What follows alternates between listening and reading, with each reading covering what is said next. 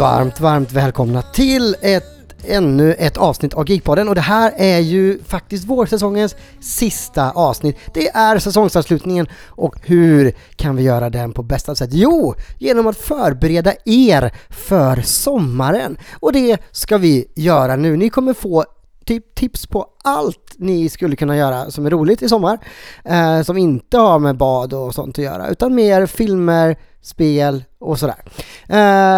Jag har ju Magnus här bredvid mig. Hur mår du? Jag mår kanon, hörru du Fredrik. Det är ju som du säger säsongsavslutning, och då inombords summerar man ju ändå säsongen i skallen, samtidigt som man känner att men vi måste ju lämna med en bang också, med lite goda tips och sådär, så att ni inte saknar oss allt för mycket under sommaren, utan att ni får med er lite härliga grejer. Och det ska vi göra, men innan vi bara kastar oss in i vad som man kan eller möjligtvis vill göra i sommar, så ska vi bara kolla lite läget. Har du gjort något här? Vad har du gjort det senaste? Jag har kollat på tv, hörru, på kvällarna. Jag börjat kika lite på serier och börjar försöka ta ikapp allting som ligger efter på. Och det är ganska mycket, men jag började istället med det som släpptes senast nu, och det är The Boys säsong 3. The Boys är ju en fantastisk serie om helt psykiskt störda superhjältar. Det är ju en värld där superhjältarna hyrs ut av företag, och de är inga riktiga hjältar, de är svin. Och det här är, The Boys har fångat detta så fruktansvärt bra, och tredje säsongen börjar precis så underbart som jag bara hoppades att det skulle börja. Så nu är jag 4 avsnitt in och sitter och bara stampar och väntar på nästa veckas.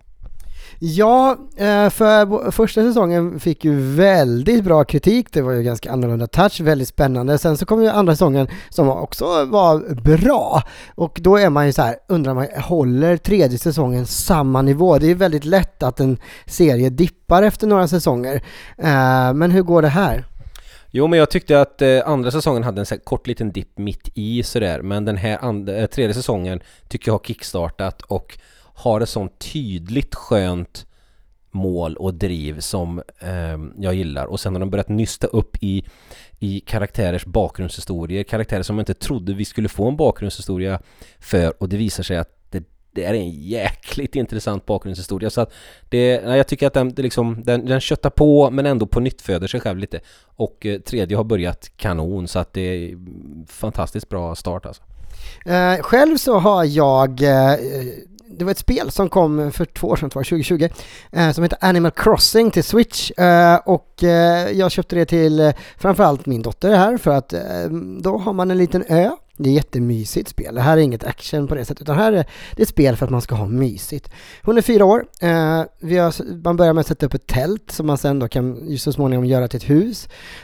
Man kan gå och fiska, man kan fånga fjärilar, man kan så blommor, och det är extremt mysigt.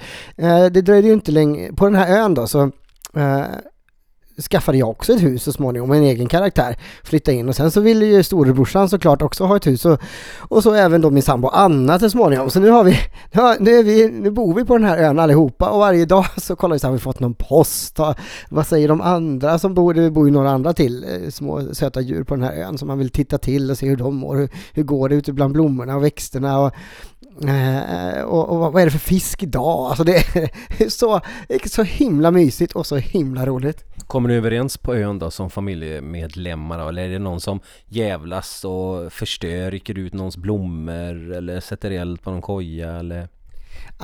Det är ju Anna min sambo skaffade sig en ganska osmaklig flamingo-staty som hon satte utanför sin trädgård, och då flyttar jag den ibland för att skoja lite, men det är väl typ på den nivån. Annars är vi rätt snälla mot varandra och köper saker till varandra, hjälper varandra och sådär.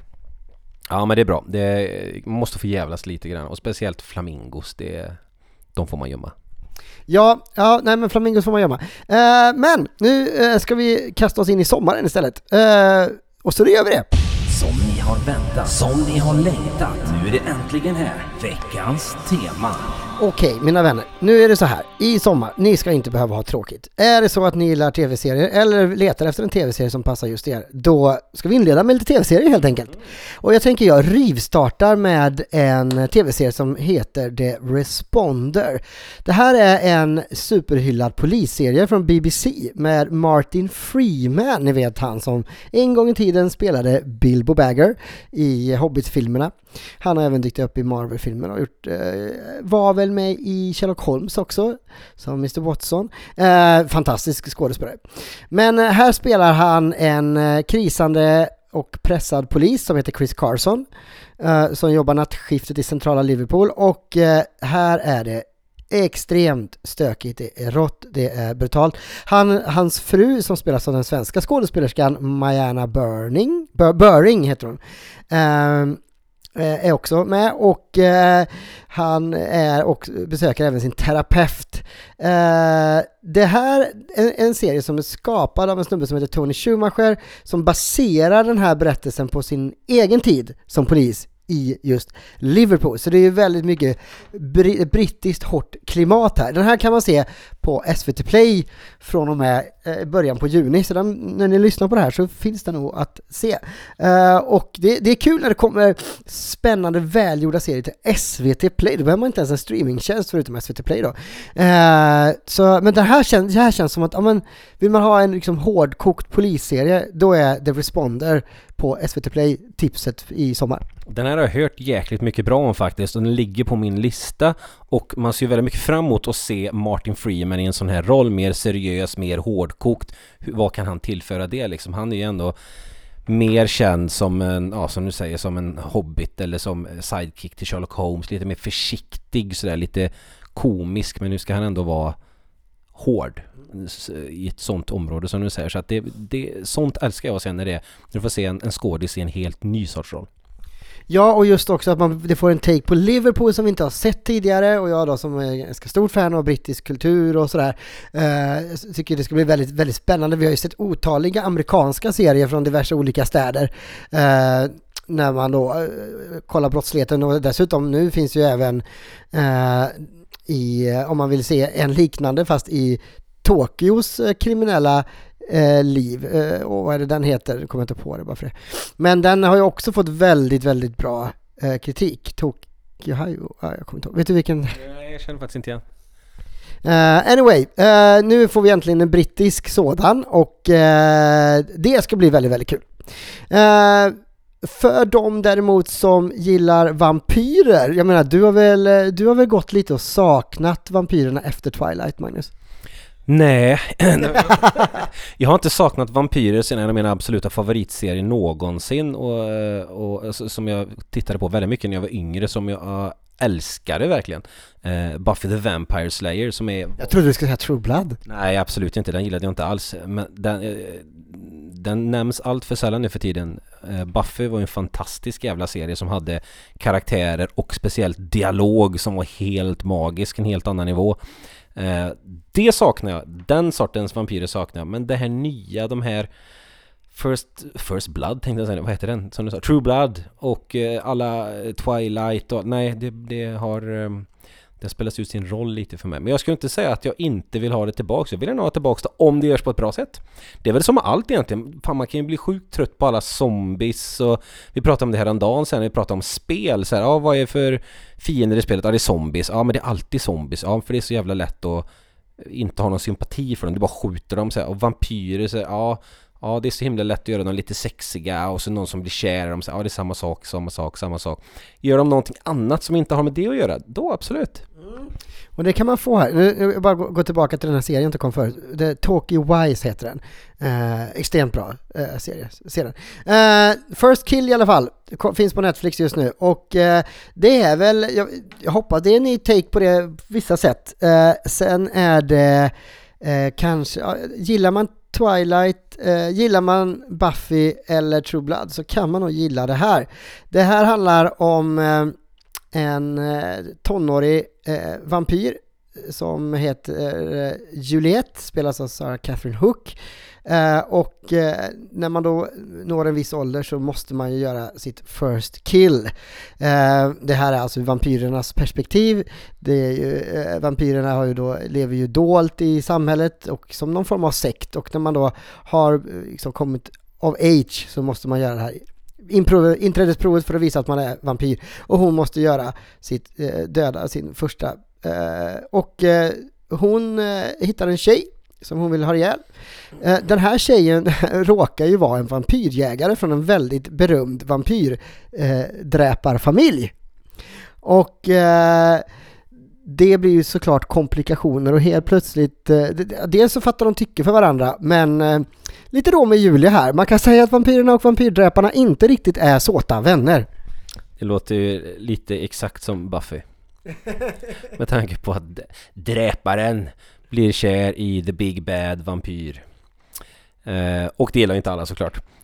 Så att, men det är väl samma sak, fast det är väl en modern take på det hela, gissar jag. Apropå vampyrer och tv-serier så får jag passa på att tipsa om en äldre serie som heter What We Do in the Shadows, som är Taika Waititis serie som handlar om, det är dokumentärt lite så här, om ett gäng vampyrer som bor ihop i ett lägenhetshus och deras problemen de har liksom. Alltså den är humoristisk, den är helt fantastisk. Du får liksom se vad de gnäller på, vad är problemet? Ja, men du släpar hem för mycket folk och städar liksom inte upp när du sugit upp blodet, och du diskar inte, och du sover bort dagarna och är alltid grinig, och alltså alla de här vardagsproblemen, men med olika klassers livsfarliga vampyrer. Det är sjukt jävla bra alltså.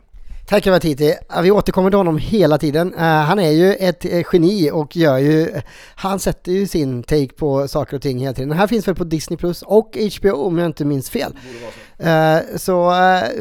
Vill man ha vampyrer så kan man dels då titta på den här nya First Kill, men man kan också se What We Do in the Shadow. Okej, sci-fi-älskare. Nu, titta, vi har något för alla här, känner du det? Ja, det känns svinbra detta. Det kom ju en serie för några år sedan som heter Westworld, som tog världen med storm, och nu är det då dags för den 4:e säsongen. Den här går ju på HBO och har premiär i slutet på juni, 27. Och då är det här är ju Jonathan Nolan, alltså Christopher Nolans bror, tillsammans med Lisa Joy som återvänder. Med sig på rolllistan finns ju bland annat Ariana DeBose som var med i West Side Story och var fantastisk där. Den enda jag tyckte var bra faktiskt i den filmen. Det är ju, om man ser man vet ju inte så mycket om det här, men om man ser trailern så hintas det om en ny slags del i den här nöjesparken som påminner lite grann om 30-talets maffia stil. Och det ska tydligen vara en av de här skådesplatserna. Och har man sett Westworld så vet man ju att det finns ju, är det 7 eller 9 parker eller något sånt. Och vi har endast fått se 3 eller 4 av de här. Vi har ju sett Westworld såklart, Västern, vi har sett Samurai, vi har sett den här första andra världskriget-delen. Men jag är osäker. Jo, och så har vi sett den här indiska kolonisatörsdelen också. Så man är ju sugen på, dels är det så många parker kvar. Och sen tog de ju en oväntad vändning i 3:e säsongen när de var på en helt annan plats. Nu ser jag att Magnus inte har sett sista säsongen av Westworld, så jag ska inte berätta så mycket mer. Jag sitter och håller för öronen. Grejen är så här att första säsongen av Westworld är helt jävla fantastisk. Den är bättre än den första säsongen med Game of Thrones till och med. Den är som första säsong svinbra. Sen tappade den lite i andra, och då blev det att jag var inte riktigt lika noga med att titta vidare. Sen glömde jag bort den som jag gör med alla andra jävla serier. Så att jag har ganska mycket att ta igen där. Jag är gött pepp på det, men jag blev bara lite så här just när det som händer i säsong 2. Men jag ska se det, så spoila inte för mycket för mig, för jag är jättepepp. Jag tycker att det är i grunden en fantastisk serie. Det handlar ju om att någon gång i framtiden, helt oklart vilken tid, så bygger ett stort bolag, surprise, en park där det är androider som ser ut exakt som människor och beter sig som människor, och de som är i den här parken beter sig som as mot de här. Grejen är att i och med att de är så lika människor så har de ju känslor, och till slut så så blir det en bugg i programmet och de här androiderna säger ifrån och går amok, vissa av dem. Det är lite grann som X-Men, vissa är on the good side och några är på lite mer dark side. Och det är extremt spännande, extremt sköna karaktärer. Och man är väldigt nyfiken på vart de ska ta det här och framförallt hur de har tänkt att de ska knyta ihop allting. Och om man ser första säsongen, inte har sett det förut, för att både förstå, hänga med och njuta extra mycket, tänk på hur det är filmat, hur vinklarna är från scen till scen. Det avslöjar en hel del coola grejer. När man såg om det sen och fattade hur det här var uppbyggt, då satt jag där och bara wow, det här är så jävla smart och så coolt så att ja. Men jag älskar när det är sådana twister på slutet där man får omvärdera hela serien. Så man bara, okej, jag trodde jag såg på den här serien, men jag har sett någonting helt annat. Jag får verkligen så här, fan jag behöver se om allting för att... Och när du kan titta om och se att de har tänkt på att du kan titta om och då kommer du se de här sakerna. Och så, det så ger sånt fruktansvärt mervärde i att se om. Och speciellt en sån här serie vill man ju se om också. Ja, Westworld som sagt för sci-fi-fanatikerna. Sen måste vi då för de som gillar drama och svensk drama och nu vurmar jag väl kanske lite extra för den här tv-serien eftersom min son spelar en av rollerna. Vi pratar om Utvandrarna, den som kom som film i julas, som nu då släpps som tv-serie i 3 delar. Kommer gå på C More.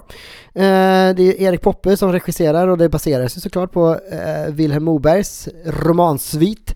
Och vi har ju bland annat då Lisa Karlhed och framförallt Gustav Skarsgård, men även Tove Lo i några av rollerna. Och så då Caspian Fornänger.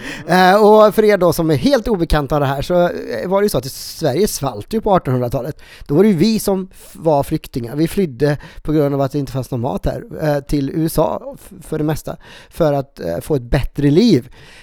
Och vi får följa en av de här familjerna som då gör den här resan från Sverige till det nya förlovade landet som precis som man tänker sig, alltså det är extremt starka och tydliga paralleller även till dagens samhälle och den flyktingvågen vi har idag och det de går igenom och för man får verkligen se att de kommer till ett land, de kan inte språket, de kan inte kulturen, de försöker hitta andra likasinnade liksom för att känna att de hör hemma någonstans, det blir splittrat, vem ska de, är de svenskar, är de amerikaner och så är det fantastiskt starka scener, väldigt fin film och tv-serie. Detta är alltså tv-serieversionen av filmen. Är det filmen klippt i 3 bitar eller är det nytt material? Ja, filmen är ju, den är väl runt 1 timme varje avsnitt så de har väl lagt till material. Så att det är extra material till skillnad från filmen. Så de bygger ju på storyn ännu mer. Så det är lite som när Arn egentligen gjorde en tv-serie av sina filmer då? Ja, typ exakt så. Men för er som vill ha svenskt bra drama så är ju Utvandrarna ett klockrent tips skulle jag säga. Sen då, vi pratar zombisar, Magnus. Och nu kommer 2 tips i ett här. Dels då för de som gillar tv-spel som blir tv-serier. Men också då de som vill ha sin zombiedos. För nu kommer väl äntligen kanske, jag vet inte, Resident Evil tv-serien. Den har gjorts som film för, det kom ju inte bara en film, jag tror det kom 200 filmer i den filmserien med Mila Jovovich som vampyrjägare där, eller zombiejägare. Sen gjorde de en reboot eller en remake eller en ny version på Resident Evil som film. Den kom i år eller om det var förra år. Men den fick inte alls speciellt bra kritik och jag har faktiskt inte sett den. Raccoon City någonting heter den va? Ja, precis. The Raccoon City. Upplägget är ju i alla fall ganska simpelt. Det är ju så att det finns ett företag som heter Umbrella Corporation som sysslar med ungefär det de gör i Wuhan. De håller på med lite virus och lite forskning som omvärlden inte vet så mycket om. vid något tillfälle så slår det fel, och det är väl, om man tyckte det var lite jobbigt med corona, ja då ska man se hur jobbigt de får det på Umbrella Corporations, för här blir de smittade väldigt zombifierade kan man säga, och det här drabbar både djur som människor, och vi får då följa några som hamnar mitt i det här. Bland annat så ser vi Lance Reddick som en av skådespelarna, och även Ella Balinska som slåss för sin överlevnad. Utspelar sig 2036, så att man kan ju tänka sig att det blir... Är det dit vi är på väg, Magnus? Nej, det får vi hoppas att vi inte är. Det här får vi se som hur det hade blivit om vi inte tvättat händerna så noga, kan jag tänka mig. Men det blir intressant. Jag kan tänka mig att de kommer slå lite fritt härifrån storyn, utan att jag gissar att det utspelar sig ett tag efter det andra som har hänt i spelen och i filmerna och sådär. Så vi får väl se hur de tolkar detta helt enkelt. Det känns ju som en origin story ändå. Det finns ju väldigt många Resident Evil-spel. Några utspelar sig på olika platser, i olika tidsskeden och sådär. Så att det finns ju mycket att välja på, och om av trailern att döma så ser det ut som att de gör det ganska tidigt i spelserien, i timelinen. Ja, vi får väl se. Det är inte så jävla svårt att göra en ny origin i detta heller. Låt det läcka det här skiten som Umbrella Corporation, vad heter det? T-viruset heter det, va? Om jag inte minns fel. Och sen drar det igång liksom. Det ska ju verkligen vara att det går från 0 till 100. Så här, som corona liksom. Att, ja, här är vi friska och sen boom! Jävlar vad sjuka vi blev. Oj, det var vi inte riktigt med på. Så det ligger ju bra i tiden att göra någonting där. Eller som Folkhälsomyndigheten sa, ni behöver inte vara oroliga i Sverige. Vi har än så länge inte något bekräftat fall. Oj, nu har vi ett bekräftat fall. Ni behöver inte vara oroliga i Sverige.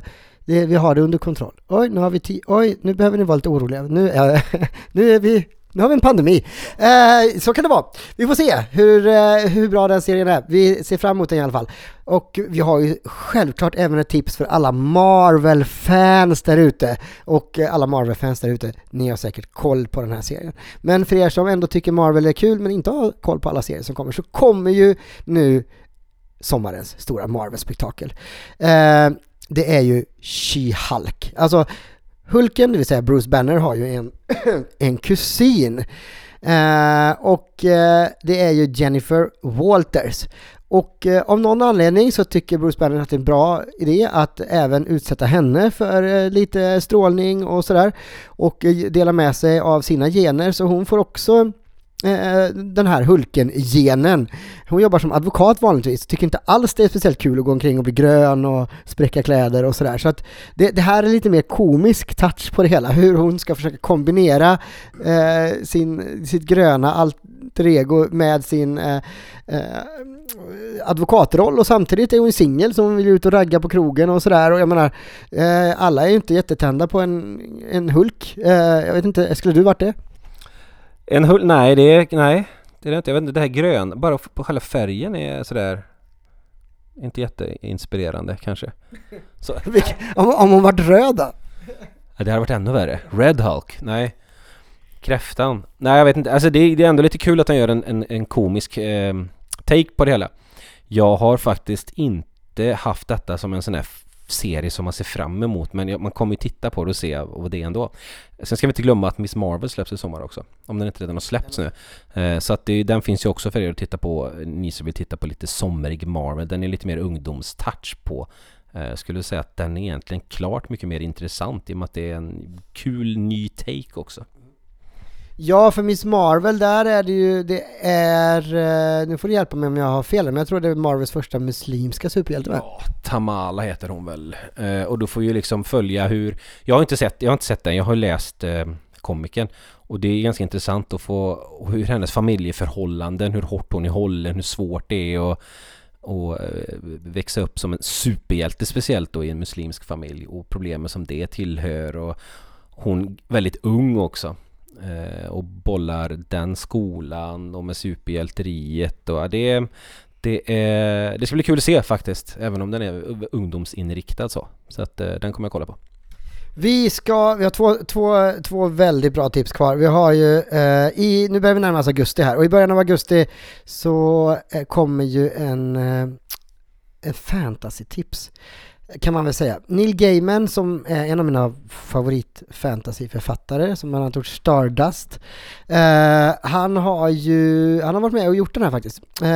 En av hans romaner heter ju The Sandman, och nu har den då äntligen filmatiserats av Netflix. Och den har legat i utveckling i flera år.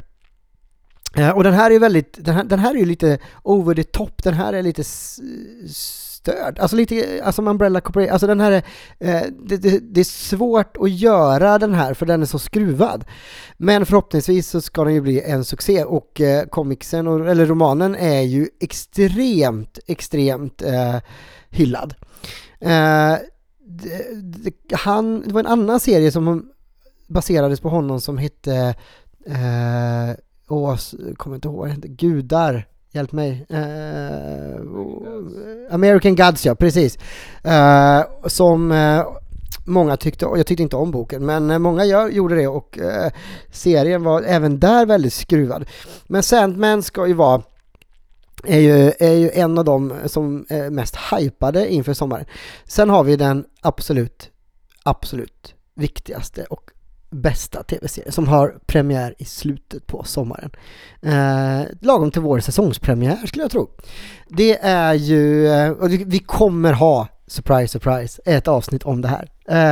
Om Game of Thrones, House of the Dragon. Det är ju inte Game of Thrones, det här utspelar sig 200 år innan Game of Thrones. House of the Dragon, det är när Targaryen är som störst i Westeros, den här världen där Game of Thrones utspelar sig. Och den kungen som Viserys tror jag han heter, han utser sin dotter som arvtagare, men enligt lag så är det hans son som ska ärva kronan när han dör, vilket gör att det faktiskt blir ett inbördeskrig.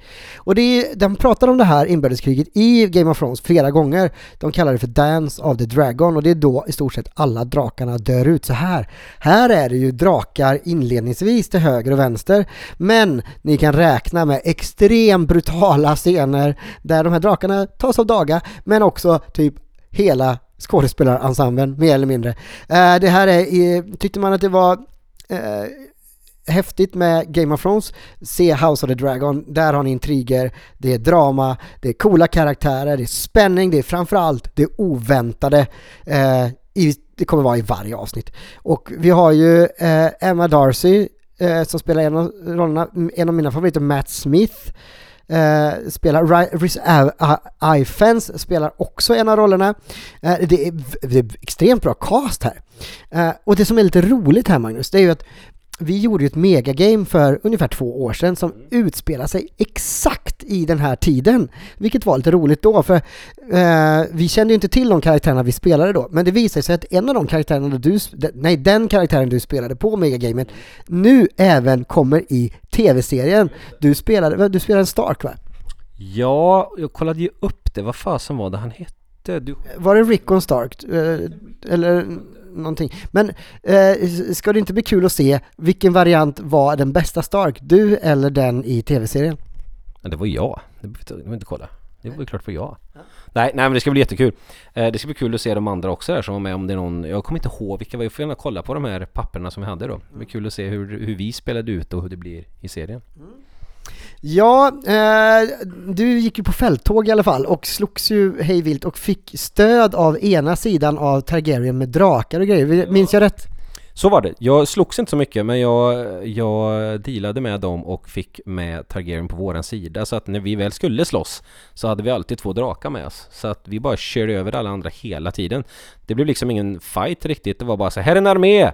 Ja, här kommer vi med 2 drakar. Och så fick vi slå 90 000 tärningar och så var det bara, ni utrotade de andra. Kör vidare. Typ. Ja, men vem har sagt att det ska vara rättvist i Game of Thrones-världen? I alla fall, det är fantasy på absolut högsta nivå. Och 22 augusti är det tänkt att den ska ha premiär. Vilka tv-serier, va? Vilken ser du mest fram emot? Förutom House of Dragon. För den typ ser jag väl alla mest fram emot. Vilken ser du mest fram emot med de andra?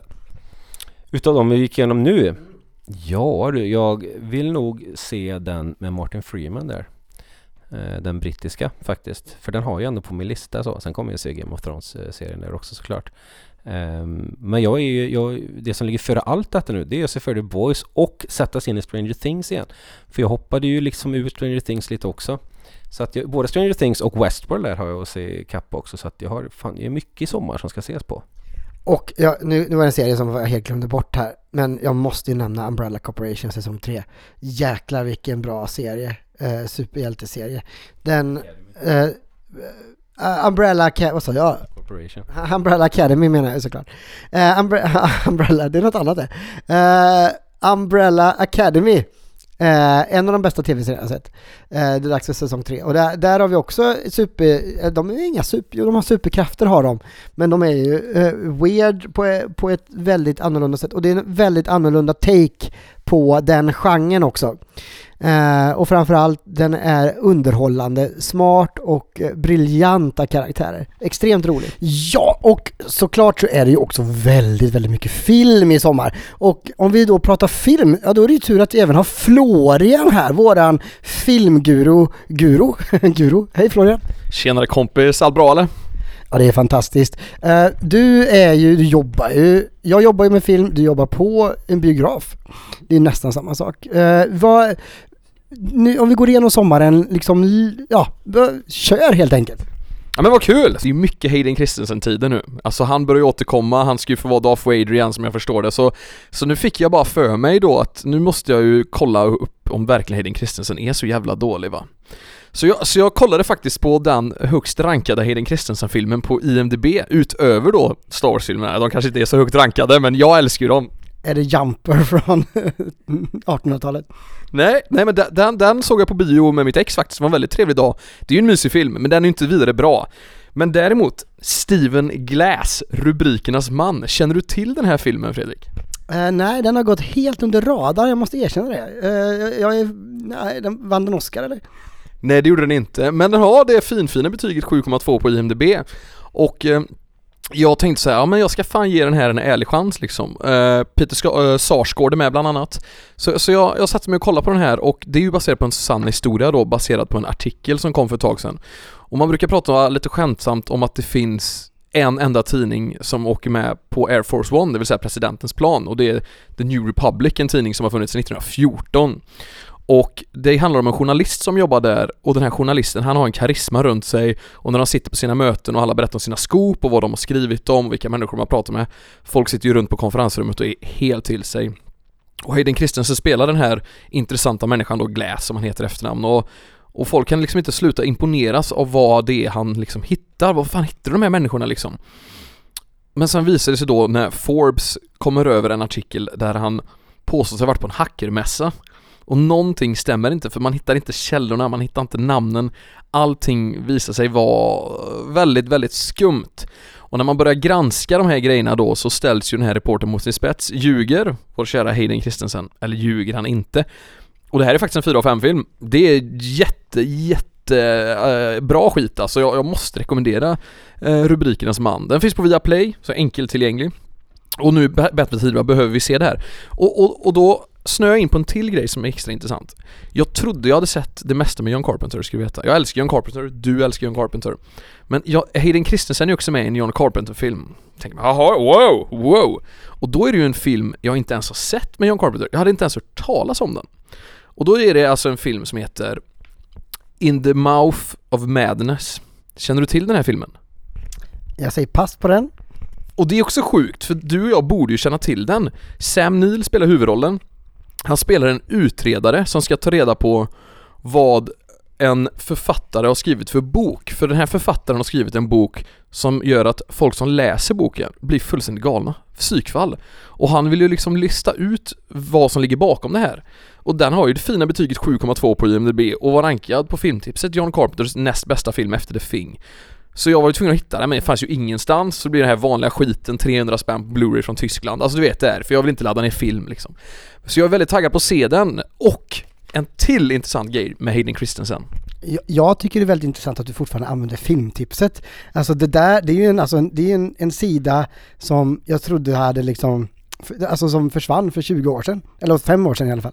Det gjorde den, och sen tog några nya gubbar över den och har liksom finat till den och gjort den riktigt bra. Så idag är den tillbaka starkare än någonsin. Filmtips.se. Prova använd. Ja, det är alltså, då kan man gå in och betygsätta filmer helt enkelt. Men att de har fortfarande ingen app, vad jag vet. Och det är ju lite synd, för det är ju där jag har ju TV Time nu istället. Jag betygsätter mina serier och filmer, och den funkar ju på exakt samma sätt. Och så inte, där kan jag ju gå in och kolla på din profil till exempel, vad du satt för betyg, eller vilken tv-serie kollar Emil på just nu, eller Magnus eller sådär. Så TV Time gjorde ju det som Filmtipset borde ha gjort. Men Filmtipset är ju mycket nostalgi. Jag har tusentals filmer inlagda där. Men tycker du inte det känns fräscht att de inte har en app som alla andra har? Vi gillar ju när grejer går mot strömmen. Filmtipset, app, fan är det liksom? Vi pratar om att det är en gammal hemsida. De lever ju kvar efter de gamla tankarna liksom. Sen är jag ju sån, jag kör IMDb-appen. Den är ju klockren för mig liksom. Men vi släpper appar och sån skit, och så rundar vi bara av det som jag mest noterade när det kommer till Hayden Christensen, vår allas älskade Anakin Skywalker. Visste du att han har gjort en tv-serie som kom innan Star Wars? Nej, det är klart att du inte visste det, för det visste inte jag heller. Ingen normal människa vet det. Men att ingen människa har noterat det här gör att Geekpodden idag kommer breaka något som kan vara så att vi välter internet. Så du vet ju mycket väl att Hayden Christensens mem är överallt. Speciellt mems från lavaplaneten, där det är väldigt mycket skämt om ett misstag Anakin gör som gör att han dör. Det känner du till, va? Higher Ground-grejen. Exakt. Och vad tror du då den här tv-serien heter som han var med i? Det är alltså på riktigt. Heter den Higher Ground? Ja! det är sjukt. Det är sjukt. 22 avsnitt Higher Ground har han spelat in. Och att man inte ens har tänkt på det här, det förändrar ju, det här är väl till internet. Geekpodden, hur kan ingen ha tagit upp det här? Jag blir helt chockad. Det är nästan så jag vill se Higher Ground. Men den lät så jävla tråkig med 8,2 på IMDb, så det är säkert skitbra. Men vad fan, nu tar vi tag i det här, va? Nu tar vi oss igenom sommarens filmer. Vi börjar i rätt ordning tänker jag. Och då är det ju Jurassic Park Dominion. Mixed reviews givetvis. Jag är själv lite kluven. Alltså någonting som jag kan tycka är lite synd med att jag tycker det är bra att man tar med gamla skådespelare från liksom tidigare filmer. Men om man typ ser på trailern, det känns inte som att de spelar längre. De blir nästan typ karikatyrer av sig själva. De är väldigt stela. Förstår du vad jag menar? Jag tyckte de var stela redan i första Jurassic Park, och det är lite deras grej. Jeff Goldblum är Jeff Goldblum, och jag tycker det är genialiskt att knyta in dem. Jeff Goldblum var ju faktiskt med redan en kort stund i förra filmen, i en scen tror jag det var som de använde sig av. Och nu så knyter de säcken för den nya trilogin, men de knyter också ihop de här 6 filmerna. Och tanken är väl att det ska komma en ny trilogi så småningom. Och det här är ju en film som det är nog den filmen jag är mest pepp på hela sommaren. Jag får ju säga, sen tycker inte jag den förra filmen det var väl ett bottennapp kanske, men det var ju nära ett bottennapp. Fanns en del scener som var så här, alltså det led lite samma syndrom som de senaste Alien prequel-filmerna led av. Men du har en viltjägare. Han går in till en stor dinosaurie som har fått lite bedövning och tänker, jag ska ta den här dinosauriens tand. Och det är ju så här, jag menar, om det är ett lejon, alltså vilket vilddjur den är, så är det ju rigorös säkerhet, och det är ingenting en ruttad vildjägare gör, även om han är ett asshole liksom. Och gissa vad som händer. Ja, dinosaurien vaknar. Surprise, surprise. Och den här lilla flickan det är en dinosaurie lös. Hon ska gömma sig. Vad gömmer hon sig? Jo, hon gömmer sig under bilen. Nej, hon gömmer sig under täcket. Hon gömmer under täcket. Det är ju inte sådär. Jag menar, ska man gömma sig så vill man gömma sig så man inte någon kommer åt den, men ett täcke är väl kanske inte det bästa skyddet. Om det då dessutom är en arg dinosaurie efter. Nej, men jag hoppas ändå på den här filmen, och jag hoppas att det är kul att de tar det ut ur parken. Det blir någonting nytt. Man får se de här gamla skådisarna igen, och förhoppningsvis blir det inte lika töntigt som i förra trilogins tredje del, som när de försökte prata med dinosaurier och sådär. Nej, så jag är ändå extremt, på peppskalan en 4 av 5 faktiskt. Så får vi se hur det går. Ja, jag är med 3+ där. Alltså det skulle bli kul, men intressant du säger det med 3 där man försöker prata med dinosaurier. Då kan man ju tänka på den här klassiska filmen Mannen som kunde tala med hästar. Så säg nu att nästa trilogi börjar med Mannen som kunde tala med T-Rex, och så är den så väldigt seriös framsida, nästan Clint Eastwood regisserat Broarna i Madison County, känner du mig? Kan inte Lars von Trier få göra den? Kan inte Lars von Trier få göra den? Snälla. Det kommer att vara väldigt deprimerande dinosaurier vi har att göra med. Den saken är jävligt klar. Men alltså, en sak jag har reflekterat över också är ju att det är fan inte många dinosauriefilmer som går på bio. Alltså det känns nästan som att Jurassic Park, Jurassic World, allt det här, de har nästan typ ett monopol på att gå på bio. Det finns liksom jättemånga dinosauriefilmer, men de hamnar alltid i reabacken på ditt lokala Citygross, inte sponsrad. Nej, men det kan jag väl förstå, för att det, om man lyssnar på vårt avsnitt om tidsresan, och just då, jag tror det är andra avsnittet när vi åker tidsmaskinen till just den här tiden innan stenåldern, när det fanns dinosaurier och andra varelser. Det är ju svårt att göra en story med dinosaurier, för att antingen blir det en Disney-variant när dinosaurierna går och pratar med varandra och är animerade, eller så handlar det om någon som åker i tiden till en dinosaurievärld. Och det senaste jag kan komma på där, det var ju fiasko-tv-serien Terra Nova som Steven Spielberg producerade. Det fanns en jätteintressant tanke med det, men de failade fett. Och det var ungefär som när Batman och Robin kom. Det är ingen som vågade sig på det temat efteråt. Och sen då så har man ju, men när man då kan återskapa dinosaurier. Det är ungefär de 3 temana som finns på dinosaurier. Och det är svårt att göra det på något annat sätt. Man kanske kan hitta en gömd värld med dinosaurier, men det är ungefär lika troligt som Megalodon skulle ligga i Marianergraven och lurka i ett par år och ingen har fattat det liksom. Så att det är svårt att få ihop det på ett trovärdigt sätt. Ja, min tes är ju en riktigt jävla fet sci-fi. Vi hittar en ny planet, den är ju överbefolkad av dinosaurier. För då kan vi ändå få in människor, vi kan göra det här seriöst. Okej, då är min fråga här. Är det muterade dinosaurier? Är det robotdinosaurier med alloy som i Horizon Zero Dawn? Är det intelligenta dinosaurier som går och pratar med varandra som de här robotarna i Terraforming Mars, eller på att säga vad heter det? Robotarna som pratar med varandra. Hjälp mig! Nej, det här skulle stressas själv. Michael Bay har regisserat, de heter inte Terraforming Mars för ett brädspel, de heter Transformers, tack! Samtidigt är det så här, kommer man undan med, är det inte roligare att göra helt andra djur? Alltså vi har redan sett insekter på andra planeter. Vi har sett vanliga gröna marsgubbar och jag vet inte. Ja, men intressant plott. Frågan är om du får en budget för det som täcker, som lockar till sig någon skådis som vill ställa upp på det här. Ja, men skulle Nolan göra en görseriös Interstellar 2 och han sugs in i ett till svart hål med en planet fylld av dinosaurier och vi har Matthew och allting, då tror jag ändå folk hade köpt det alltså. Ja, får Christopher Nolan göra en dinosauriefilm, då är jag all in. Det är samma sak, får Denis Villeneuve göra en dinosauriefilm, jag är all in, och får Lars von Trier göra en dinosauriefilm, då är jag all in. That's it. Ja, men vi konstaterar i alla fall att vi är taggade på dinosaurier. Vi vill ha med dinosaurier uppenbarligen, även om vi inte vet exakt hur. Vi vet bara vilka 3 regissörer som får äran att göra det här. Så vi drar oss vidare från, vi håller oss i rymden. Vi ska till Lightyear. Såklart, Buzz Lightyear. Det vill säga Toy Story. Alltså Woodys bäste vän i Toy Story-filmerna har äntligen fått en egen film.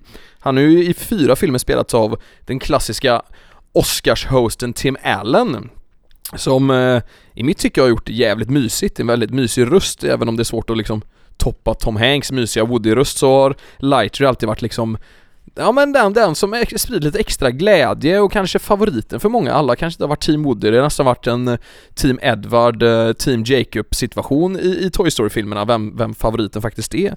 Men nu när Lightyear får en egen film, då är det inte Tim Allen längre, utan då är det Chris Captain America Evans. Hur känner du där? Jag undrar, vem är Bella i den här jämförelsen? Dinosaurien såklart, enkelt. Ja, nej men jag tycker det känns tråkigt för Tim Allen. Toy Story är ju lite Tim Allen för mig. Jag är väl absolut inte konservativ, men jag vet inte. Det är väl okej, I suppose. Alltså, är barnen gamla nog för att du kommer gå på Lightyear och faktiskt visa dem den, eller är de där än? Alltså vi har ju gått på lite mörkare grejer nu. Vi kollade ju på Conjuring. Nej, jag ska bara. Under 3 år, by the way. Nej, Lightyear, absolut. Det kan absolut vara någonting som vi går på med barnen på. Men jag inte. Min pepp här ligger på en 1. berätta faktiskt. Jag är inte alls sugen på det här. Och jag är en av dem som jag tycker Toy Story är lite för hysteriskt. Det finns fina bitar, men jag är nöjd med det jag har fått. Det är lite grann som Ice Age-filmerna. Ja, jag hör dig. Och jag tänker också spontant, jag som jobbar på en bio, det här är ju en sån långkörare, man tänker att många vill gå ut med barnen och liksom se det här finurliga äventyret. För det är ju ändå väldigt kreativt, Toy Story. Det finns något fint med det. Men jag pratade förut om att vi breakar internet med Higher Ground. Nu kommer vi göra den snyggaste övergången i Geekpoddens historia. Så vi går från Buzz Lightyear till Baz Luhrmann. Smaka på det! Elvis nya superfilm. Jag tror jag skulle säga Buzz Aldrin och hålla oss kvar i rymden. Men okej, Elvis, you go. You go. Ja, men nu är det ju så här att vi ska äntligen få en Elvis-film, förhoppningsvis värd i namnet. Det har ju lite varit mixed reviews, men jag vill ändå vara på det spektrat av positivitism här, va? Så att vi är positiva, du och jag. Det känns bra det här faktiskt. Men det var ju som när Queen-filmen kom, så fick ju också den väldigt mixed review som är dagens ord. Och jag älskade den. Jag tyckte att det var en av de starkaste filmerna det året och faktiskt hade förtjänat den. Om den hade vunnit Oscar så hade jag varit fine med det. Och jag hoppas det är lite samma sak med Elvis, för det finns ju ett öde där som är verkligen intressant. Och med tanke på den kultstatusen han har och hur viktig han har varit för all popkult, alltså för musik, för popmusik, alltså överhuvudtaget musik i modern historia, så är ju, man hoppas ju att det här blir riktigt jävla bra, att man sitter och gråter när man ser det. Ja, så filmen är ju så bra så i vår egna Geekpod-lokal har vi ju faktiskt en stor affisch av den här filmen, Bohemian Rhapsody, som hänger på väggen, så det säger ju faktiskt någonting. Men grejen är den att jag såg ganska nyligen den senaste egentligen seriösa filmatiseringen av hela Elvis liv som har gjorts. Det är klart att det har kommit en del Elvis-filmer. Det har kommit en del alltså filmer som beskriver bitar av hans liv, men hela paketlösningen så att säga, det var ju senast 1979. John Carpenter, återigen då, kul att han får med igen, och Kurt Russell i huvudrollen som Elvis. Jävligt bra film alltså, riktigt, riktigt fin. Men nu är det ju Baz som vi vet, och alltså tänker man på Baz, det är ju Moulin Rouge, det är ju konfetti, det är ju bildgodis, det är spretigt, det är framförallt jättetidslöst, alltså det kommer ju vara R&B i den här, det kommer vara rap, det kommer vara musik som absolut inte existerade under Elvis tid, utan allting är ju väldigt mixed om man säger så. Han har ju andra idéer vad att göra film på. Det är nästan som att gå på en teater på Broadway egentligen. Bara det att man får hela filmhelheten så att säga. Och Elvis då, Austin Butler spelar ju den huvudrollen, och då tänker man, fan är Austin Butler? Jo, men vi har sett han. För vi är ju ett gäng Tarantino-fans i podden, och då är det ju Once Upon a Time in Hollywood. Han spelar ju Charles Mansons polare Rex, den här gubben som red runt på hästen och fick rejält med spö i slutet av vår älskade Brad Pitt. Han är huvudrollen här, och det tycker jag är bra, för jag gillar när man kanske tar någon som inte är så stor, utan man kanske ska göra något stort av honom, för Tom Hanks spelar ju rollen och han har vi koll på. Och sen hade vi Olivia de Jong som spelar Priscilla Presley, som jag inte sett i någonting, och det tycker jag också är ganska kul. Man vill liksom ha den här känslan på något sätt. Så med tanke på Elvis låtskatt och med tanke på att det är en god sommarfilm, det kan bli någonting, alltså det känns som en biofilm det här. Ja, men jag håller med. Här är man ju, det här är årets biopic, det tycker jag, i alla fall på förhand. Så jag är sjukt peppad på den här, helt klart. Ja, men så är det ju. Och sen har vi ju en film som jag bara jag får säga 4 av 5 pepp på Elvis, förlåt mig, jag måste ju också givetvis notera peppen där. Men Minionerna, alltså döma mig, det spinner vidare, och jag som startar väldigt mycket biofilmer, Minionerna, det är ju det här Illumination loggan som dyker upp innan väldigt många barnfilmer som tillhör Pixar och liknande. Och bara de här minionerna som är i Illumination-loggan får alltså barnen att lysa upp på ett sätt som är overkligt. Alltså de är så glada så att det liknar ingenting. Minionerna gör någonting med barn. Så mest för barnen skulle jag vara väldigt glad att det kommer en sån superstor film. Jag själv vill säga, lycka till dem, men det är inte det att jag går och tänker på snart kommer minionerna. Men det är ju precis som Basta, det är ett väldigt bra tips för en bra, eller för liksom en barnfilm en barnfilm som kommer i sommar, helt klart. Nej, men absolut, och den kommer ju bara 2 veckor efter Lightyear, så det är en väldigt bra biofilmsommar för barn i och med de här 2 jättestarka titlarna, och jag tror dessutom miljonerna har varit uppskjuten i nästan 2 år, nästan lika länge som faktiskt vår älskade Top Gun som egentligen kom nu. Så nej, men alltså det blir kul att den kommer. Och sen kör vi på sen efter det, bara faktiskt 5 dagar efter, då är det dags för Marvel igen. Så kanske det finns stora förhoppningar på Thor, i alla fall från min sida. Jag älskade förra Thor. Jag tycker Thor har hittat rätt. Jag tycker Thor har hittat rätt i hur den ska liksom behandlas. Om man jämför med liksom hur första filmen var, den här lite halvträiga origin-storyn, så har man istället gått mot någonting helt annat. Någonting vilt, någonting liksom roligt, någonting kreativt. Man har tagit tillbaka Natalie Portman, som är min absoluta favoritkvinnliga skådis. Hon verkar ha en väldigt stor och viktig roll. Man har tagit in en annan av mina favoritskådisar. Vi pratade om det förra avsnittet, eller Batman-avsnittet pratade jag om det rättare sagt. Då Christian Bale, han gör debut i Marvel Cinematic Universe. Han har ju lagt ett avtryck på DC för evigt som en legend. Och nu ska han då spela The God Slayer, Gork, eller vad han heter. Eller God Butcher, eller vad man ska säga. Och trailern visar ju att Bale är ju oigenkännlig. Och det gillar jag också. Jag gillar också att han ens säger ja till del 4 av Thor, för i helvete. Du är Christian Bale. Har du fått 3 Oscars-nomineringar? Du är respekterad. Men du tar den här rollen. Då måste ju Taiki Waitikis, regissören då till Thor, hans manus måste ju ha gjort någonting som ändå fått Christian Bale att känna, fy fan, vilket roligt projekt. Ja, men Taika Waititi har ju på väldigt kort tid blivit den här regissören som skådisar, de läser inte ens hans manus, utan om han hör av sig så säger de ja, tack, stryk alla andra, jag är på. Russell Crowe är ju till exempel också med i den här filmen och gör Marvel-debut. Så att det är ju stora namn som han har fått med sig, och han gör ju en helt egen grej, inte bara i Marvel utan superhjältetemat överhuvudtaget. Han är ju så här, han går crazy.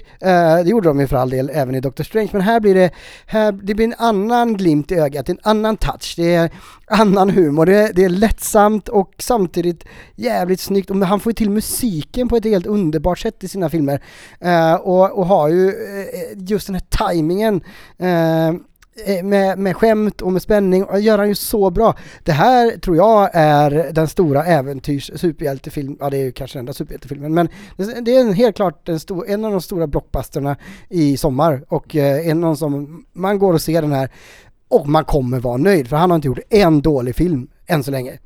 Nej, alltså för när den där Thor-filmen kom med den senaste då, som verkligen chockade i biosalongen, man tänkte, vad fan, det här är ju som en riktigt cool 80-tal sci-fi-rulle typ, med dagens teknik. Och sen då att emellan den här filmen och Thor som kommer nu då bara smälla in Jojo Rabbit från ingenstans, gör en helt annan typ av film, men fortfarande ett otroligt hantverk till film. Jojo Rabbit är ju det där Magnus i podden som, han blir blown away liksom, kallar det för mästerverk och grejer. Och jag kan nästan hålla med, för så jävla bra är den. Och det är inte bara skådisarna, utan det rycker ju varenda produktionsbolag i honom, och han ska ju nu också han får fria händer att göra en Star Wars-film där han får göra vad han vill. Så mycket cred är han just nu. Så den här, alla vill jobba med honom på alla fronter, och han verkar ju dessutom vara extremt sympatisk, och han är rolig och lättsam också. Så man det är ju någon som man tycker om att stödja. Och det är ju kul att man lyfter fram kvinnorna. Nu får de stå äntligen där framme i fronten. Natalie Portmans karaktär kommer ju ta över Thors hammare och titeln. Och det är kul, det gör någonting helt nytt, och det kommer bli fantastiskt. Inget snack om saken. Sen var ju din absoluta favorit-tv-serie. Ni vet allihopa vilken Fredrik Forninges favorit-tv-serie är. Och nu kommer äntligen film 2 av Downton Abbey. Den här gången är det ju Maggie Smith som får äran att, eller karaktären som Maggie Smith spelar. Och det visar sig att hon har någon släkting som dör i Frankrike, och de ska då ta sig till något hus ute på vingårdarna, och man känner hur pirrigt och mysigt det kommer bli där. Jag som då jobbar på en bio, som ni vet, har väldigt mycket äldre biobesökare som de frågar mig nästan varje vecka, när kommer den här Downton Abbey? Och många av dem kanske inte alltid har minnet på rätt plats, så man kanske har sagt det till dem flera gånger. Ja, men den kommer i juli, men de kommer in varje vecka och frågar ändå, för de är så taggade och pirriga på när den här ska släppas. Och det är det avtrycket Downton Abbey har. Det är en otrolig tv-serie och film som har påverkat många. Och jag tycker det är fint också, för den drar en annan publik, och den drar, jag kommer ihåg den så här, grabben i graven bredvid, eller Så som i himlen, alltså den publiken som kanske går ut och ser en film om året. När de såg de Utvandrarna förra året kanske, och nu går de och ser Downton Abbey-filmen som då har den här serien bakom sig som är extremt uppskattad. Och det är andra långfilmen som kommer och det innebär att alltså de vill ha mer. Och det här är ju också någonting som många kommer tycka om, och det är ju fint kostymdrama i högsta klass tycker jag. Ja, verkligen. Och jag såg förra filmen och jag tyckte den var skitmysig. Man sitter bara och ler för det är så brittiskt på så här klassiskt manér som man bara älskar. Och tillbaks till din favorituniversum där, det är ju DC. De får ju ytterligare en film. DC Super Pets, som åker på The Rock, Keanu Reeves, Kate McMinnon och Kevin Hart, som spelar ett gäng roliga hundar och katter eller vad fan det är. Massa husdjur helt enkelt. Och det här är ju en film som man också har liksom sett att den ska komma under en ganska lång tid. Det har nästan varit 3 års under utvecklingsperiod med trailers som är bilder och allting. Och nu dimper den äntligen ner. Så barn, alltså det är bara att konstatera att det här är ju barnsommaren deluxe. Lightyear, Minionerna och sen DC Super Pets. Barnföräldrar, det kommer bli en jävla stökig sommar för er. Men ja, alltså det är mysigt. Tyvärr får man inte de här rösterna i Sverige. Det blir, jag vet inte vad de heter. Jag är ganska dålig på svenska skådespelare. Man kan tänka mig att Henrik Dorsin kanske dyker upp och kanske Benjamin Ingrosso spelar någon rolig hund. Jag vet inte riktigt, men det lär ju bli svenska skådespelare. Claes Malmberg brukar ju också vara en sån. Och ja, alltså nu vet jag ju att du avskyr allt som har med det att göra, men kommer du visa det här för dina barn eller kommer du aktivt avstå? Nej, de kommer inte få se det här. Ja, då lämnar vi det därhän. Och så tar vi oss vidare till David Leitch. Det vet Fredrik vem det är. Det är någon regissör du alltid velat jobba med, kan jag tänka mig, du som gillar att jobba med stora kända regissörer och lära dig ett och annat om filmskapandet här i livet. För David Leitch har ju skapat 2 filmer som vi i alla fall kan nämna, och det är Atomic Blonde med Charlize Theron. Den riktigt snygga 80-tals Östberlin action sci-fi rullen som är så våldsamt snygg att man sitter bara och ler. Det är coolt soundtrack, det är någonting annat. Jag hade väldigt kul när jag såg kolla på den bio. Någonting annat är det, men jag skulle säga att det är nog soundtracket som är bra i den filmen. Och Bill Skarsgård, men jag sträcker mig nog inte längre än så. Prata lite innan om att du blev lite mer bitter när vi kollar på film här, och jag får säga att det kvarstår. Men han har också gjort Deadpool 2, och den kan du inte tycka var dålig. Nej, den gillar jag faktiskt. Där tycker jag han utvecklade hela Deadpool-konceptet, och den är bättre tycker jag än första filmen. Och jag ser verkligen fram emot Deadpool 3 när den kommer och gör kaos med Disney. Not Disneyfied som det skrevs om nyligen. Men åter till Deadpool 2 då. I den här fina filmen där Josh Brolin är skurken, gör ett superjobb, så är ju också en annan intressant karaktär med i filmen. Han är osynlig tyvärr, den här karaktären, men det händer en gång i filmen att hans ansikte syns då han blir utsatt för väldigt mycket elektricitet. Vem tänker jag på, Fredrik? Ja, men det är osynliga, det är någon av de här mutanterna som har en osynlighetskraft, och det är jätteroligt för ingen ser honom, ingen vet vart han är. Han är med en väldigt kort stund, alltså det är genialiskt, helt genialiskt. Enda gången man ser honom det är när han dör, misslyckad attack, och då ser man att det är Brad Pitt. Exakt, kungen, guden, en av mina absoluta favoritskådespelare, Brad fucking Pitt. Som jag har förstått det när jag läst på om det här, tydligen var och hälsade på on set, eftersom att han då känner regissören och känner Ryan Reynolds, och ja, alltså det var ju en god inspelning i Hollywood liksom. Och Brad Pitt, de frågade då Brad, du kan inte bara tänka dig vara med liksom, bara på ett hörn liksom. Och Brad bara, vad fan, ställer upp, och man märker att han är ju så inklippt så det skriker om det. Men det är så genialiskt att en av världens största skådespelare bara är med i 1 sekund och spelar den här osynliga mannen som ändå har en hyfsat stor roll, och man pratar mycket om honom. Och det gör allt så väldigt mycket roligare. Men också då att den här regissörens nya film, Bullet Train, är Brad Pitt i huvudrollen då. Han spelar en yrkesmördare på ett tåg, och trailern är sådär Deadpool-vild man bara kan tänka sig. Brad har det där busiga leendet. Kolla trailern, alltså sök på Bullet Train och få upp peppen på det. Den ska nu komma i början av augusti är det sagt. Så den avslutar inte sommaren, för det kommer nästa film göra. Men det kommer vara en riktigt trevlig sommarfilm tror jag. Det som är kul här är att den bygger inte på en annan förlaga vad jag vet, inte på någon bok, inte på någon uppföljare, det är inte på någon känd franchise, det är inte på något tv-spel, inte på någon tv-serie. Alltså det är en originalkoncept, och kan man göra något coolt med det så tycker jag man har kommit långt. Och jag hoppas verkligen att det blir vad Speed var för 90-talet. På tal om originalkoncept, fina Speed. Men vi fortsätter med originalkoncept, för vi har ju faktiskt sommarens sista film som jag kan tycka lite rundar av sommaren. Den kommer där i mitten av augusti. Och här har vi en kille som bara jobbar med originalitet, och han har gjort 3 filmer innan. Hans första brukar jag nästan tänka på en gång i veckan. Jag tycker den lämnade ett så otroligt starkt avtryck. Det var Get Out. Den var svinbra. Jag började lära känna skådespelaren Daniel Kaluuya som jag nu älskar. Jag tycker han är så sjukligt bra. Sen kom filmen Us som fortsatte med lite mer politiskt tema och lite mer annan struktur men fortfarande väldigt intelligent. Men Peele, han jobbar ju så att hans filmer är ju väldigt mångbottnade. Han kör en franchise eller en genre som är liksom känd för att vara ganska platt i skräckgenren. Och så tar han in element och djup i den som man absolut inte är van med, som till exempel just med den rasismen i samhället och sånt som man skildrade med Get Out, och också mycket existentiella frågor som han skildrar med Us. Alltså han lyckas få in det på, sen lyckas han väl inte hela vägen på Us, men han låg också bakom den här tv-serien som tappar namnet på nu, som är väldigt populär och vann massa priser. Jag måste kolla på vad den heter. Men den här, hans nya film verkar väldigt pepp på. Berätta lite mer om den. Ja, alltså grejen med den är att han gör någonting som jag älskar när jag som jobbar på en bio ser väldigt mycket trailers. Liksom väljer trailers, vi ska ha innan film och sånt. Och hans nya film heter alltså Nope. N-O-P-E. Och trailern är jätteoklar. Alltså du vet ingenting. Jag brukar ibland se någon Fast and Furious trailer och bara tänka, nu har jag ju sett hela filmen. Men här vet jag fan inte ens vad jag har sett och jag har ingen aning vad den kommer handla om. Jag vet bara att den verkar jävligt cool. Det enda vi ser är att det är en familj egentligen ute på en ranch. Vi ser Daniel Kaluuya rida runt på en häst och vi märker att någonting inte står rätt till. Och vi vet återigen givetvis att antagligen skräck eller något övernaturligt kanske kommer vara i fokus. Och allt kring det här gör bara att man känner att fan, han är tillbaks nu. Han har gjort 3 filmer, det här blir hans 3:e. Och du vet, det finns bara vissa som Tarantino är också en sån.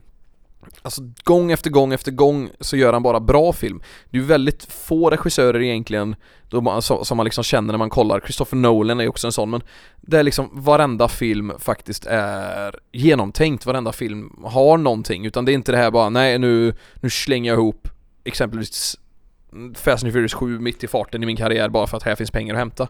Utan det finns någonting mer här. Så det här tror jag kan bli en riktigt jävla trevlig bioupplevelse. Riktigt pepp på den här jäveln. Ja, men Lovecraft Country var tv-serien jag tänkte på. Och den är också väldigt speciell och nyskapande. Ja, nej men Jordan Peele är fantastisk som både producent och regissör, och här får vi kanske sommarens skräckupplevelse med någonting garanterat oväntat. Så att ja, det här kanske är den filmen vi ska se fram emot allra mest, tror jag. Grymt Florian, det är skönt att ha med dig som har koll på film. Ja, och den som kanske inte bara vill titta utan vill vara lite mer aktiv. Då finns det ju, ja såklart inte bara rollspel och brädspel, för det finns det ju. Men det finns ju också tv-spel. Och här är det ju såklart du, Magnus, som har den bästa kollen. Har vi något bra tips här för de som, förutom då Animal Crossing som vi pratade om tidigare, något spel som lockar lite extra i sommar? För det första, när det är sommar så är det ju sådär, det släpps ju väldigt sällan nya stora spel just på sommaren, men det är vi glada för då kan vi gå tillbaka i våran backlog och spela spel som vi inte har spelat eller som vi inte blivit färdiga med. Många har säkert Game Pass med Xbox, PlayStation Plus med PlayStation, eller Nintendo har väl ingen sån tjänst där man får gratisspel så, men det samlas ju väldigt mycket på, för varje månad kommer det nya spel och man hinner aldrig spela dem, så att nu är så här perfekta chansen att kolla igenom vad man suger på. Fan, det där har jag, ladda ner det, kör det. Så det tycker jag man ska göra. Sen finns det ju spel som har kommit i år som man borde spela. För er som inte spelat Elden Ring, herregud, bästa spelet på många år. Spela det. Har ni spelat det redan, eller om ni vet om att det inte är något för er, så får ni ju absolut ge en chans till Horizon Forbidden West, det här härliga äventyret i en framtida robot-apokalyps med Aloy i huvudrollen som en pilbågsskjutande hjältinna. Den första delen var fruktansvärt bra, oväntat bra, och nu är det äntligen något till den här generationen, och det kom lite i skymundan för Elden Ring som kom i februari, så att det ska i alla fall jag ta mig an nu. Sen har jag fått lite nypepp sådär på Switchen i och med att jag vill spela lite med lillgrabben hemma, och då fick jag tipset utav Fredrik med Animal Crossing, så det är beställt. Jag i samma veva kommer skaffa mig Link's Awakening. Zelda-spelet som kommer till Game Boy egentligen, och nu är det till Switch i en härlig, mysig liten dock-variant. Och jag tänker även ta med en Splatoon 2, för Splatoon 3 kommer ju i september, vilket ska bli lite roligt. Men ska vi ta lite spel som faktiskt släpps nu så att de känns superfärska och aktuella, så kan vi hålla oss kvar vid Switch. Där kommer det ett spel som heter Mario Strikers Battle League Football. Det är ett spel som är en ny version av ett spel som kom till GameCube, ett spel som jag tror jag har kvar hemma faktiskt. Det är partyfotboll när Nintendo får bestämma. Det är liksom, det är högt tempo. Det är lite som att spela Volta på FIFA nu, futsal. Man kör med ett par lidare och det går vilt till, man tacklar stenhårt, alla har sina olika specialare, du kan göra mål och få 3 mål på ett skott om du får in den här, och det är riktigt sån här högt tempo och mycket party över detta, så det kan jag rekommendera. Det kommer ju nu i juni och det är antagligen släppt när vi släpper den här podden.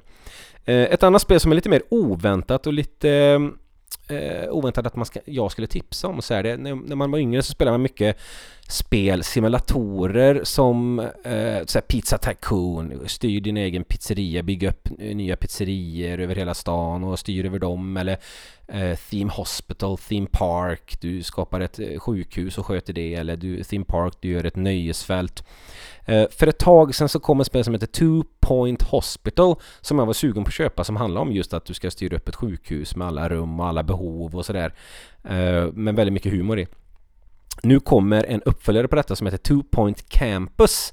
Då ska du bygga upp ett eget campus, skolområde, och bygga det och antagligen då fightas mot andra skolor i landet och bygga upp och se liksom vad ska du göra för att ditt ska bli the next big shit. Det här är ju någonting för Liberalerna och Centerpartiet och Moderaterna hugga tänderna i.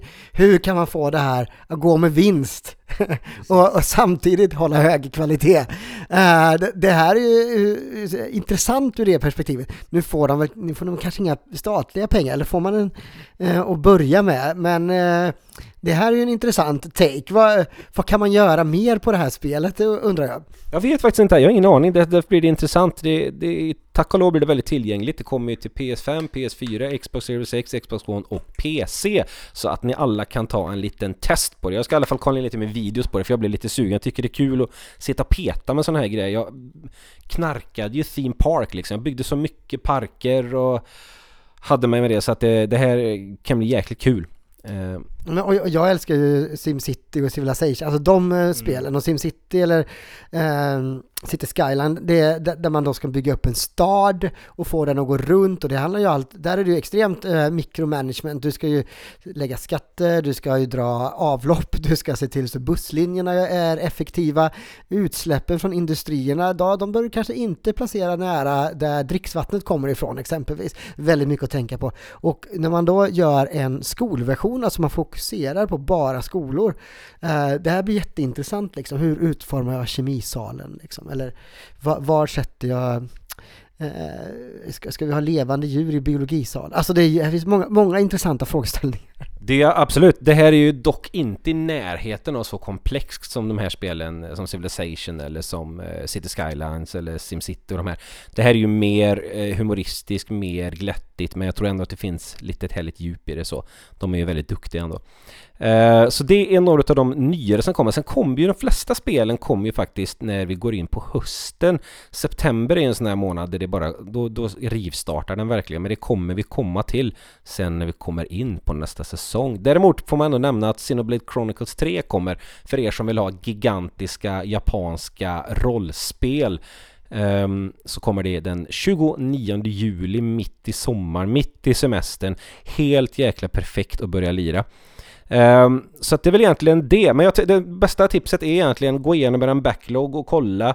Och har ni ingen backlog, titta tillbaka bara överhuvudtaget på alla spel som har släppts. Det behöver inte vara med nya hela tiden. Ni har garanterat missat fantastiska spel som finns där, och ni kan dessutom komma över dem för en väldigt billig peng om ni letar på Tradera, Blocket eller på någon Facebook Marketplace, eller lånar utav era vänner, eller så passar ni på de här sommarreorna som kommer nu hos alla konsoler eller datorer. Så Gör det. Gör som jag, backa i tiden och spela fantastiska spel.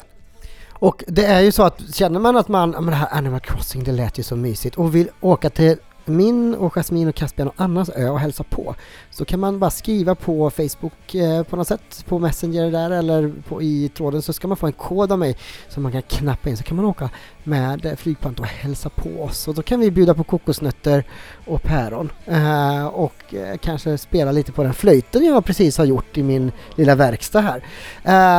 Jag kommer ju dyka in där snart, som sagt. Jag köpte ju spelet idag och det skickades idag, så att någon gång nästa vecka så tänker jag göra min debut, jag och lilla Hebbe hemma. Så ska vi träffa The Fornängers någonstans och se hur det går för dem där. Kanske plocka med oss några blommor från Annas trädgård, eller jag kan ta den här flamingo om du vill. Flytta till min. Jag tror inte det går. Men tack för att du ändå försöker hjälpa mig med den. Har ni där ute några tips på saker eller händelser också som ni tycker att vi borde pratat om? Skriv det på Facebook, så ska vi gilla det och pusha för det. Vi tycker om när ni skriver till oss. Vi önskar er alla här på podden en fantastisk sommar. Ja, eller hur? Det gör vi. Vi laddar och vi ses och hörs igen i höst.